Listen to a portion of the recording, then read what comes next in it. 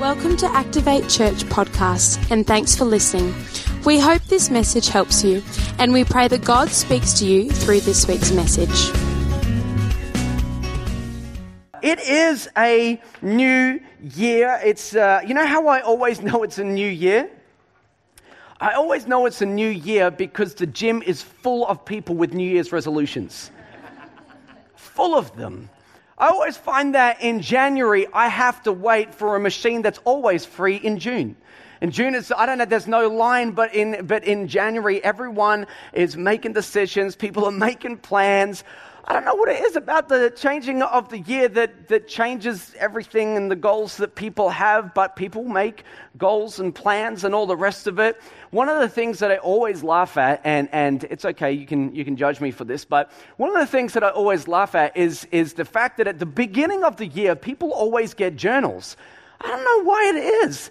I don't know why people get journals. I mean, is it Kiki K? They're probably selling out of journals, but I'm telling you right now, come February, no one even knows where they are. They filled it in for the first few weeks and people don't even use it. And I normally laugh at that, but I'm telling you right now, for the first time in like nearly ever, I'll be honest, I bought myself a journal. And I realized that, so often I take notes, but I find that when it's electronic, I don't know if you do this, but when it's electronic, I don't go back and read over the notes that I'd written. I feel there's something nice about a book. So what I'm actually going to use is a pen. And people used to use these in the olden days. And you would write with one of these things and you can read it on paper. And I'm going to use some paper because I thought that would be a good idea. I can flick back and see what God has, been doing over this year. And I just like to look at what God's done over a space of time. I'll tell you another thing that we decided to do as a family is that we changed a little bit about the way that we eat, okay? So I watched a movie recently called That Sugar Movie. Has anybody seen it? No, it's called That Sugar Movie, right? And when I watched it, it absolutely changed my mind about what I think about sugar. And really, as soon as I'd watched that movie, I honestly felt like sugar was a drug and that we had been feeding to our kids for many years. In fact, right after I watched the movie, I was like, we've got drugs in the house. We need to get rid of this, And so I was like taking lollies and like flushing them down the toilet. And no, that's not true. But I cleared the house of a lot of the sugar and stuff that we had, except for peanut M&Ms, because you would never throw those away. But apart from that, I've been getting rid of all the sugar because, to be honest, what I heard was so compelling. And every now and then you hear a message that completely changes your life.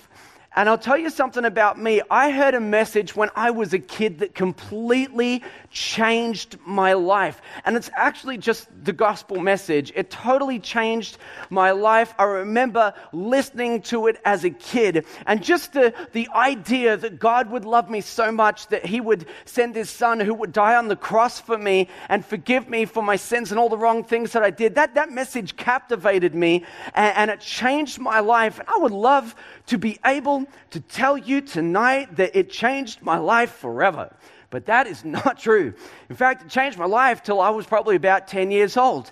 And then step by step, I began to walk away from God. And by the time I was 12 years old, I really wanted nothing to do with God. And then for 9, nearly 10 years, I was just so distant from him. And eventually, I decided to come back to church. And when I did, and that first time that I walked back into church, I'll tell you the truth, I felt so uncomfortable. I felt so uncomfortable being back in a church for the first time. And the reason that I felt uncomfortable was I had remembered a lot of the facts about Christianity. I remembered a lot of the facts, but I had completely forgotten the message. Just remembered the facts. And if I think back about the facts, I walked back into church that day thinking to myself, all right, so what do I know and what do I remember to be true about this? Well, all right, so Jesus died on the cross and I remember that and he came and he was God and I remember that and that really is just information, but it wasn't life transforming for me because I forgot the message. I only remembered the facts. And when you remember the message, you remember that it's actually a message of grace. Because the facts in isolation of the message don't necessarily compel anyone to make a life-transforming change. And for me, I thought that the way that I would get closer to God was just by being good. So the first time I walked back into church, honestly, I walked in, I looked around, and this was my thought process. You can laugh at me later, right? I thought, this is a place for good people, and I'm a bad person. And I thought that because they were far more spiritual than me, it would stand out. And so there I was, everyone else is good and I'm bad. And now that I'm a pastor, I realize something about church is that it's not a place for good people and it's not a place for bad people. Church is just a place for people to know God. And it really doesn't matter who you are and your background and where you've come from and what you've done with your life. The truth is that church is just a place for people to come and find and meet God. But I had forgotten that. And I believed something that wasn't true. I believed that it was what I did that brought me closer to God. I had forgotten that works don't work. Works don't work. And it's a really bad system to live by. I mean, think about it. If you just play that scenario out and you think about if the idea in your head is that, you know, God loves you when you behave more, or the more things that you do, the more He'll accept you. I mean, think about how that works out by the end of your life. Let's just fast track. It's at the end of your life, you're about to meet your Maker, and if you have to stop and think back and add up, oh, how many good things did I do? Will God be pleased with me when I get to heaven? First of all, you'll have no idea. You probably have done more bad things than good, and you'll probably start to be a little bit freaked out because you're about to meet God. That's just a bad way to have a relationship with God. Honestly, it's like, you know, sometimes I come home from work, and I walk into the house, and I've been at work all day having work conversations with adults, and my wife has been at home all day having kids conversations with kids. And I walk into the house and I say, hey, how is your day? How is everything going? And she'll look at me sometime and she'll say, it's fine. You're dealing with them now. Now, when she says that, she's not fine, right? I know that she's not fine. I know that everything's not okay, but I don't even know all the time why she's mad. And so I start to think back. I'm like, oh my gosh, what did I do last night? I have to think about it. Did I forget something? I hope it's not our anniversary. Like, what is it that I have forgotten? Is she mad at me? And you think that's a pretty bad way to live. But imagine if that was your relationship with God all of the time. You know, where you just never knew where you stood. You just never knew if God was mad with you or if He was actually going to be okay with you and where you're at. And if you're new to church and you're here today for the first time, and I'm so glad that you are here. And I've got to tell you something. Really, pretty much for the rest of this message, you guys are off the hook because mostly what I want to do today is just to talk to Christian people. But it's a great message for you to be here and to listen into. Here's what I would say to anybody today that is, in fact, not a Christian or maybe in church for the first time in a long time. God doesn't love you more when you behave better. He doesn't love you more when you behave better. That's not how a relationship with God works. And if you actually take the Bible and you were to read this thing cover to cover, the one thing that you would continue to walk away with is that God just keeps finding new ways to forgive people because ultimately He loves people. And one of the best ways He found to forgive people was to send Jesus Christ to come and pay the penalty for people's sins since we couldn't be perfect on our own. We call that message the gospel message, and it is the great leveler of the human race. The great leveler of the human race. Because one of the things that we understand about God is that before Him, everyone has made mistakes. So it's not about whether you've been really good that gets you close to God or whether you've been really bad that gets you close to God. And by the way, good or bad is a completely subjective idea in the first place. No, that's actually not how any of that works. We are all saved by the same grace. It is the same grace that forgives each and every one of us. And one of my favorite passages of Scripture is a very well-known verse, and it comes out of John 3:16, and it says this: "The God loved the world. He so loved the world that he gave his only Son, and whoever would believe in him would not perish but have eternal life." It goes on to say that Jesus was not sent into the world to condemn the world, but in order that the world would be saved by him. And I believe that that is the most important message the world could ever hear. I'm going to say that again.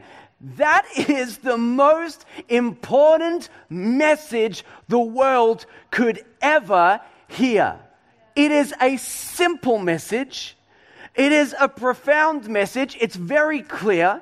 There's no secrets. There's no hierarchy. There's nothing hidden. It's just a simple message that God loves people and he has saved people.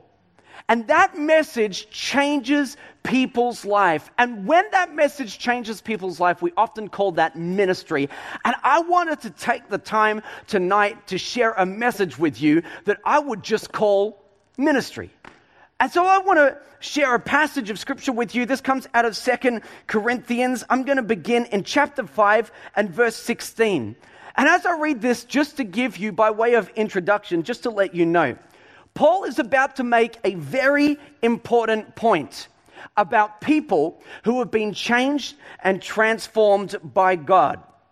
He says this: "From now on, therefore, we regard no one according to the flesh."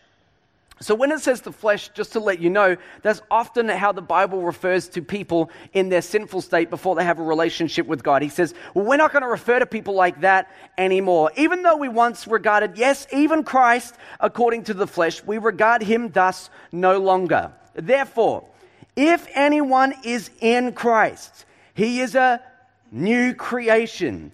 The old has passed away. Behold, the new has come. All this is from God, not from you. You didn't do this. You didn't earn this. This is what God did for you. All of this that I'm talking about is from God, who through Christ reconciled us to himself and gave us the ministry of reconciliation.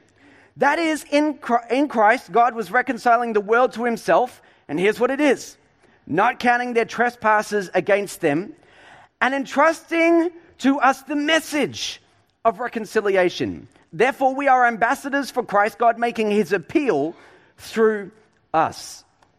I remember many years ago, I didn't always work in church, okay? So I used to work as a recruitment consultant, and I quit my job to come work full-time at the church as a pastor. And the day that I quit, I mean, the information kind of spread quickly. And so I went to people and they said, hey, we heard that you've resigned today. I said, yeah. They said, well, what are you going to do? I said, well, I'm actually leaving to be a pastor. They are so disconnected from the idea of church, ministry, pastoring, all the rest of it. They actually misheard what I said. And they thought I said that I was leaving church to become a master. And I like that.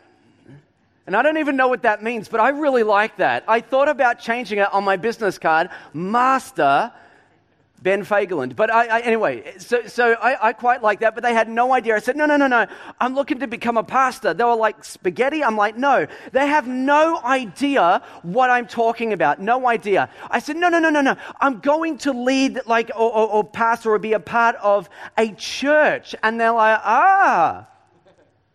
And it was like at this moment that they thought back to some kind of kids program that they went to in church that their parents forced them to go to. And they pieced a few bits and pieces together and they said, you're talking about the ministry. The ministry. The ministry. And I thought, yeah. What's the ministry? The ministry. What is that? You know, it's funny because when you ask people what the ministry is, I think they think it's coffee. I think they think that what pastors do is they get to sit around and we just talk and we drink coffee, we sip on lattes, and the best thing about being a pastor, we only work on Sundays. It's like one day a week. This job is a piece of cake. Well, let me tell you, none of that is true. And I wish that it was true because it sounds pretty easy, but that's not exactly how it works. But what these people had confused, they had confused my employment with ministry. But you don't need to be employed to do ministry. In fact, ministry is not a job. It is certainly not my job.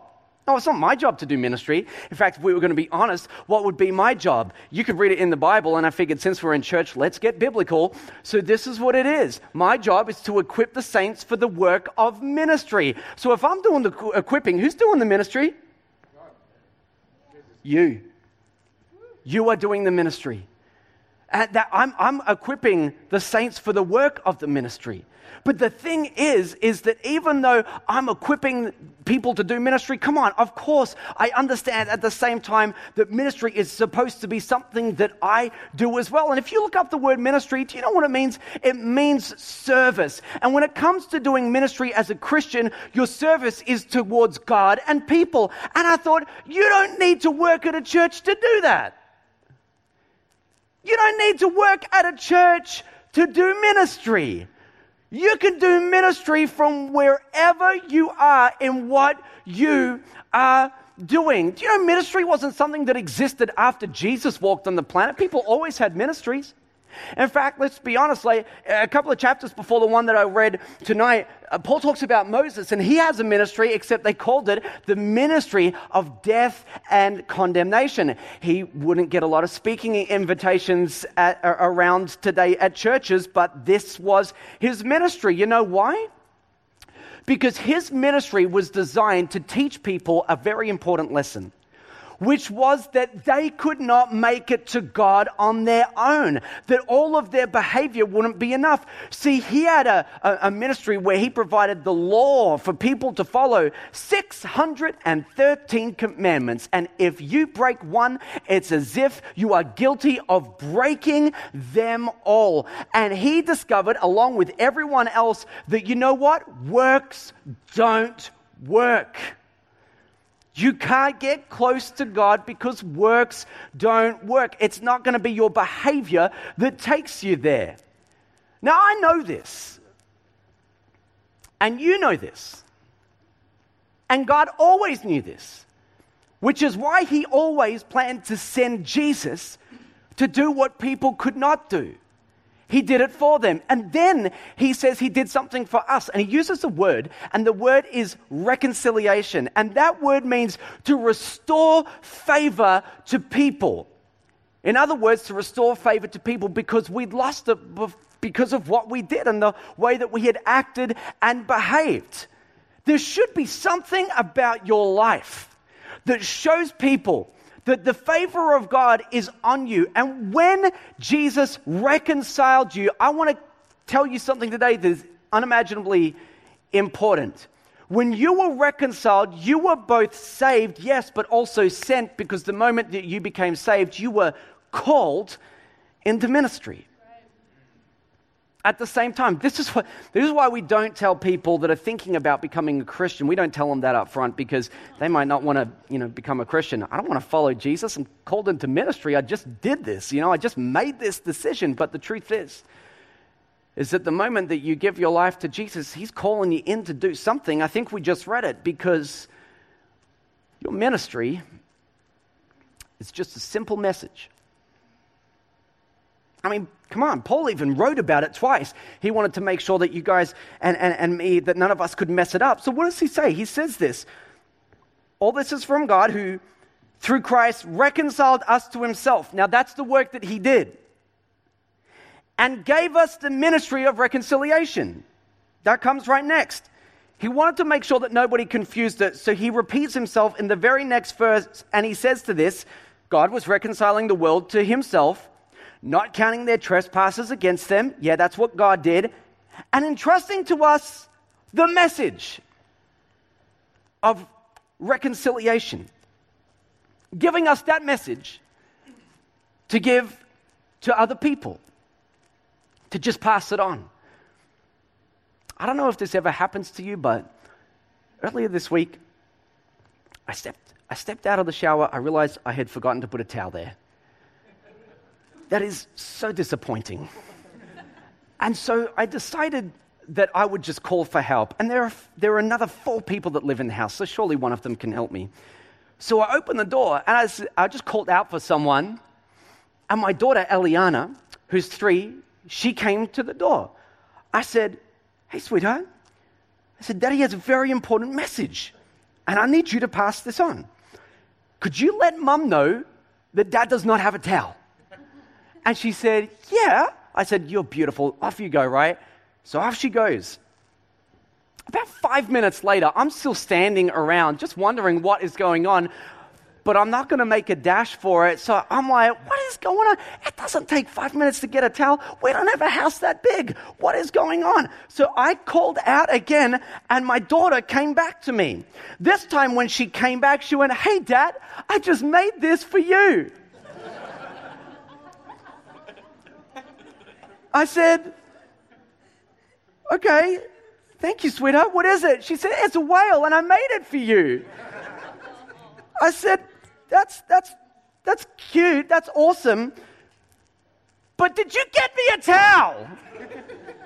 And she never did. In fact, when I said, did you get me a towel? She honestly looked at me like, we've never even had this conversation, Dad. You've never spoken to me about a towel. I'm like, oh my gosh, I don't know. First of all, I also know that what you're thinking, this is the best looking whale you've ever seen in your life. Blue for water. I mean, it's got pink in there, and it's a very colorful whale. I don't know how she forgot between the room that we were in and the very next room to give that message to my wife. I don't know how she forgot it, but here's what I understand. As soon as she walked out, she got busy doing something else. And it wasn't like she was doing nothing. I mean, she was working very hard on this whale, as you can evidently see. She worked hard on it. She was just busy doing the wrong thing. And I've learned that people can be so successful and busy, but turning all of their attention to the wrong things in life. You can succeed in the wrong area. And the reason I mention this is that you should know that your life is an open book test. You already know what God has asked you to do. So you don't really get to be able to say to God, oh, we never knew about it, because actually he says, how did you forget between when you read it and you walked out into the street? How did you forget it between the seat in church and the car park when you got into your car? I don't understand how you could forget that so quick, but I realize it's very, very easy to do. It's an open book test, guys. Just letting you know straight up, God is going to ask you what you do with this message, because he's asked everybody to work on this one message. Years ago, my son, my whole family, we went out and just down to the shops, and we were standing in the food court, and my whole family was there. And then in a moment, I turned around, and my son Isaac, who was very young at the time, he might have been maybe 2, he just disappeared. And kids do that sometimes. And so I couldn't find him. And my wife turns around and she says, hey, where's Isaac? And I'm like, I have no idea. Like, he was here a minute ago. Now, just to let you know something about me, I do not like to make a scene in public, like, ever, okay? I'm like, if something goes down, I'm like, it's cool, let's just be cool, like, let's figure it out, we'll talk about this at home, whatever we need to do. I don't like to make a scene in public, But I'm standing there, and I can be pretty cool under pressure. So I look around, I can't see him, and I think, you know what, he's going to be around here somewhere. So I just start to look. And I figure he only just went missing, so he's got to be pretty close. So I start looking around within maybe like a 10-meter perimeter. And as I begin to search around and look for him, I just can't find him. And so I'm being cool, but I have no idea where he is. And so I start to look around and I start to move a little bit faster because I'm thinking, man, where is he? And when you're a parent, and I don't even think you need to be a parent to understand this, but when your child goes missing, you start to think about where they could be or what might have happened to them. Like, where are they? And does somebody have them? And all of these thoughts start to come into your mind. But I'm on the outside, I'm being cool. So I'm looking around and I'm starting to move a little bit faster. And the problem is the longer that you take to find someone, the further they could be going from you. But you don't know if you're headed in the right direction. So if you're headed in the wrong direction, the longer you go, the further they get. So I'm starting to think about this and I start to move a little bit faster. And then I start to ask people. I say, hey, have you seen my son? Because he was here a minute ago, but we can't find him. And he's like very small. He was wearing a beanie and he had a green jumper on. And have you seen him? No, I haven't seen him. Okay, no problem. Hey, have you seen my son?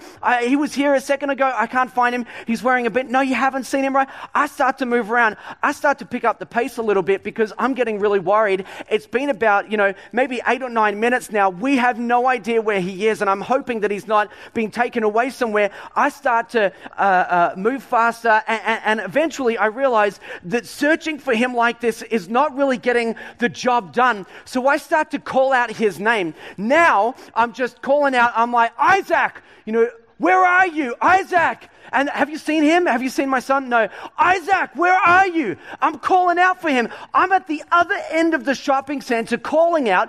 People are looking at me. I don't care. I don't care anymore. I've got more important things to worry about than what these people think of me. So I'm just calling out for him. I get a phone call from my wife. I said, how is everything going? She goes, we've got him.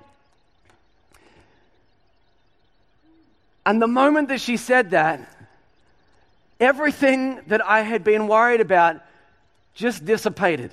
I mean, it just disappeared. It's like it evaporated. And suddenly I was like, had peace again in my heart.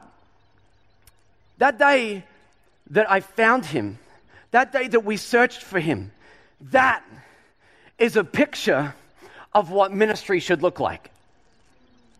If you want to know what ministry is, it's searching for people that are far and lost and not worrying too much about what the people that are found are really thinking, because you're trying to find someone that's lost. The day that we lost him, I was at the shops and I started stopping people where they were. Have you seen my son?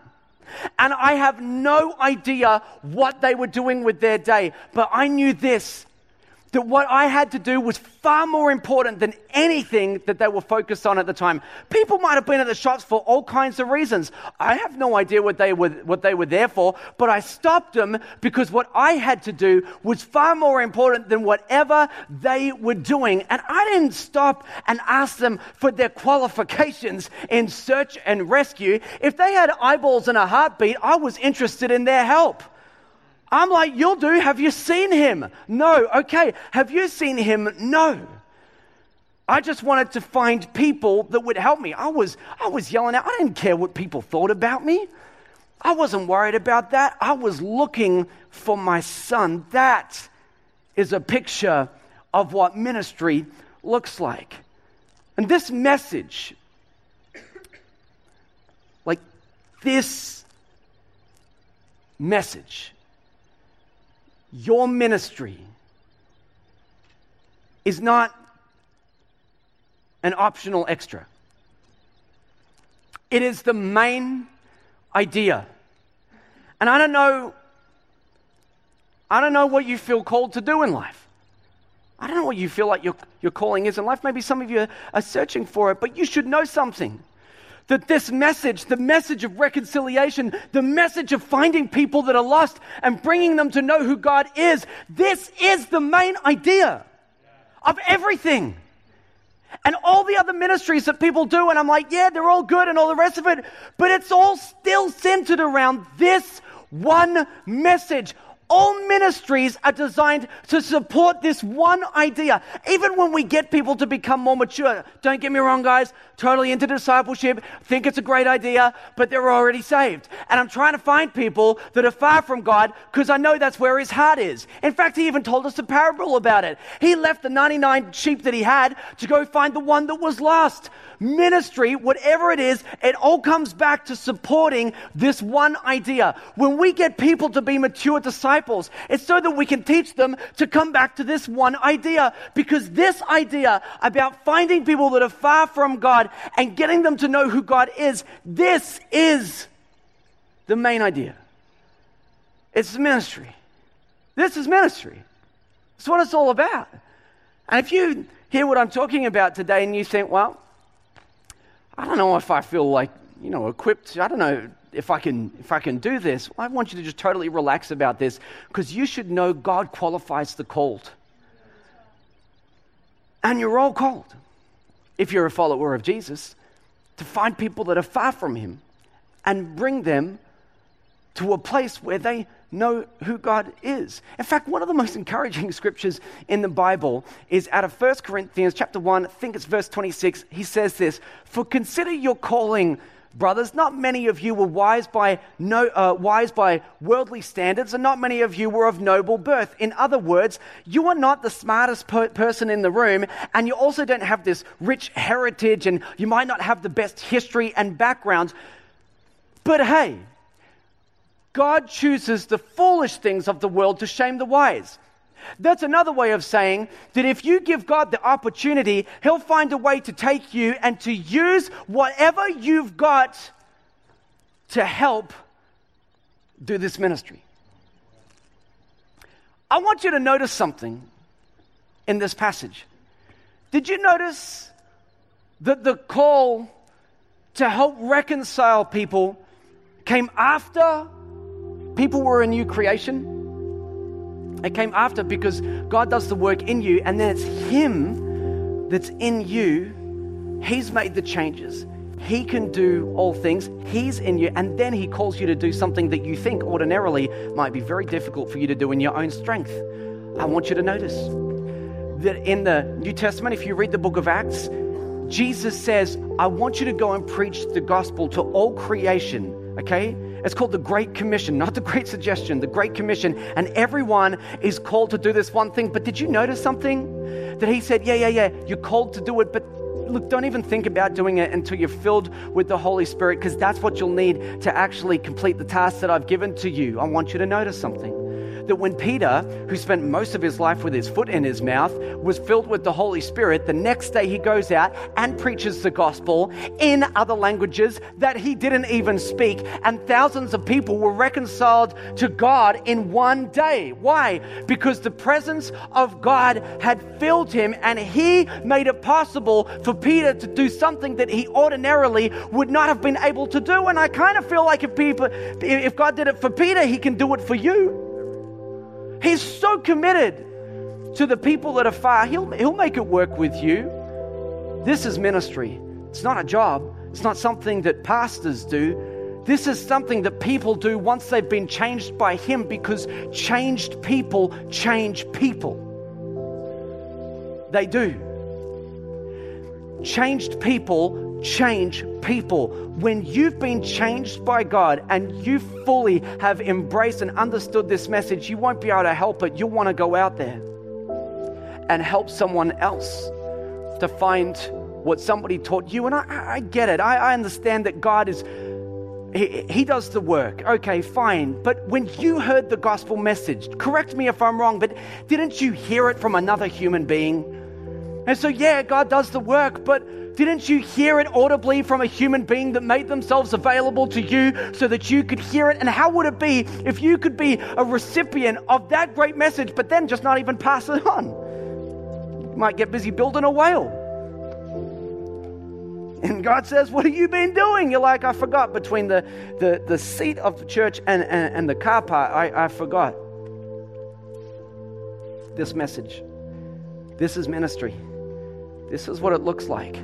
It looks like searching for a lost child And when your kid is lost, you never give up searching for them until you've found them. I'll tell you something. When I first gave my life to Jesus, I know this sounds kind of silly and you can laugh at this, but when I gave my life to Jesus, for 12 months I did nothing with that message, and then one day God got me. And the day that he did, I went home and I got a big, thick red texter, had an A4 piece of paper, and I wrote 8 words on it that changed my life. I wrote down, he died for me, I'll live for him. It's just 8 words. I got that and I pinned it up on my notice board, and every day that I would walk into my bedroom, I would see that piece of paper. He died for me, I'll live for him. He gave his life for this cause so that I could be close to God. The least that I could do for my Savior is to lay down my life for him and do whatever he asked, whenever he asked. It was a constant reminder to me that, I got a great relationship with God, but it came at a price, and it wasn't me that paid it, it was Jesus. So if he's willing to pay that price with his life, I should be willing to pay some price with mine. And I kept that notice there, that piece of paper there. It was there for years. And I kept remembering that God did something for me and that it was my job to continue to serve him. That's ministry. I don't know if that ever really changed for me, to be honest. It was probably 6 months ago. It was last year. I was over in America, and I was thinking about this, about people that are far from God, and praying that Activate Church would be a church that continues to reach people that are far from God. I was thinking about the people that were in our church at the time. I was praying for people, and I said, God, I want to make sure that I'm always available for you. So God, if you would give me opportunities while I'm here, let me speak to somebody about who you are. And I prayed that message, and I went to this conference this day, and I heard another message that was unscheduled, that was unscripted, but it totally transformed my life. Amazingly, it was all about reaching the lost, but it was supposed to be a leaders conference. Wasn't supposed to be preached, but I heard it and it changed my life again. And so that night I got home and back to the hotel, and I was in there and I was thinking about my prayer. I said, God, I want to be used by you to do whatever you want me to do. I was saying it from within the hotel room. And I thought to myself, how crazy would it be to actually say to God, Lord, use me, and then never position myself for him to actually do it. And it became apparent to me that there was no way that anyone was going to find Jesus through me while I was in my hotel room. So I decided to leave, and I was there by myself. So I decided, well, it's Friday night and it's about 10 o'clock. Where would I go to find people? I'm in a hotel. So I just went straight down to the bar. And I went down to the bar, and it was a pastor's conference, and so there were pastors there from Australia, and I thought, I wonder what they'll think of me when they see me just sitting at the bar, But then I thought, you know what? I don't care what they think. They already know Jesus. I'm here to find someone that doesn't know Jesus, all right? So I went down there anyway, and I sat up at the bar, and I ordered a beer because it's not a sin. And so I ordered a beer, and I sat there, but when I asked for that beer, somebody heard me, and they said to me, hey, where are you from? This guy that was sitting next to me, and I said, I'm from Australia. And so we began to have this conversation, and we were talking, and really the thing that I wanted to do was to get him and say, oh my gosh, God loves you, and he wants you to give your life to him. And I thought that would be so weird if I actually did that. So I did nothing like that, and I don't like to make a scene in public. So, I played it cool. Didn't even really appear that interested, but the only thing I was there for was to talk to him. And so I'm standing there or sitting there, and he says to me, like, where are you from in Australia? I said, yeah, I'm from, Melbourne. We're talking for a little bit. I said to him, what are you doing here in this hotel? And he says to me, oh, well, I travel for work, so, I'm just here for work. And I said, oh, wow, me too. I said, we're both here for work. He said, yeah. I said, all right, well, what do you do for work? He said, I'm a public speaker. And I said, are you? I said, me too. We'll get to that in a minute, but tell me, what do you do? He says, well, I'm a salesperson, and I train salespeople how to sell. He told me that he was exceptional. He told me that he was paid very well, and he would travel all over the country to train teams of salespeople how to communicate. I said, well, I'm a bit of a communicator myself. I said, but we'll get to that later. I said to him, why don't you tell me, what do you actually sell? He said, I sell life insurance. I said, oh, snap, so do I. We've got the same job. He said, wow. I said, I know. He said, what do you do? I said, I'm a pastor of a church. He was like, I've got you. That was smooth, right? But smooth enough to keep talking. So then he starts to ask me some questions. And the thing was, he said, I never really talk to people about God. And the reason is because I am such a good salesperson. I mean, I'm exceptional that if I was to ask you questions, I feel like I'd be so good. Or if I was to ask people questions, I would easily talk them out of being a Christian. I said, oh my gosh. I said, you are in so much luck because I am the kind of person that you could never convince. So you could literally, this is your lucky day. I'm serious. You could ask me any question with no fear of ever convincing me. So what would you like to know? Well, an hour and a half we're talking. He thought he was an atheist. He was so wrong about that. And we just kept talking about what he really and actually believed. And the whole time that we're talking, there's this lady on the other side of the bar. She's making all these like flirty eyes at him, like, hey.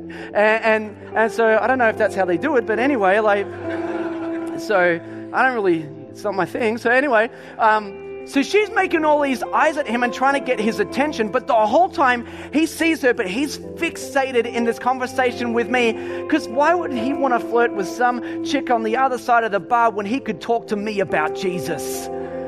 For an hour and a half, he ignored her and everyone else in the room to have a conversation about Jesus. And I realized something people really do want to know, but they're looking for people that are willing to talk to them about who God is. They want to know. They want to know who He is.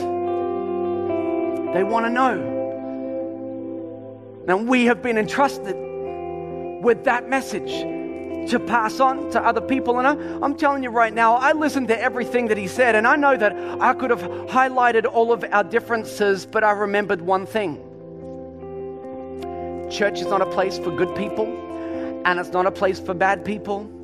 We are all saved by the same grace. So I could have highlighted our differences, but the truth is I have so much in common with him because I have made so many mistakes in my life, and so has he, and we are saved by the same grace. And so here's what I thought I would do tonight. I thought that I would consider asking you a very important question. And I was going to say to you, why don't you consider focusing in on this message for 2018? At the message of reconciliation. Why don't you consider making that a focus for you this year? But I thought, no, that's a terrible idea because they'll forget. I thought maybe I should say you should focus on it in the next month, but I thought, plenty of people will forget. So I thought, here's what I would do.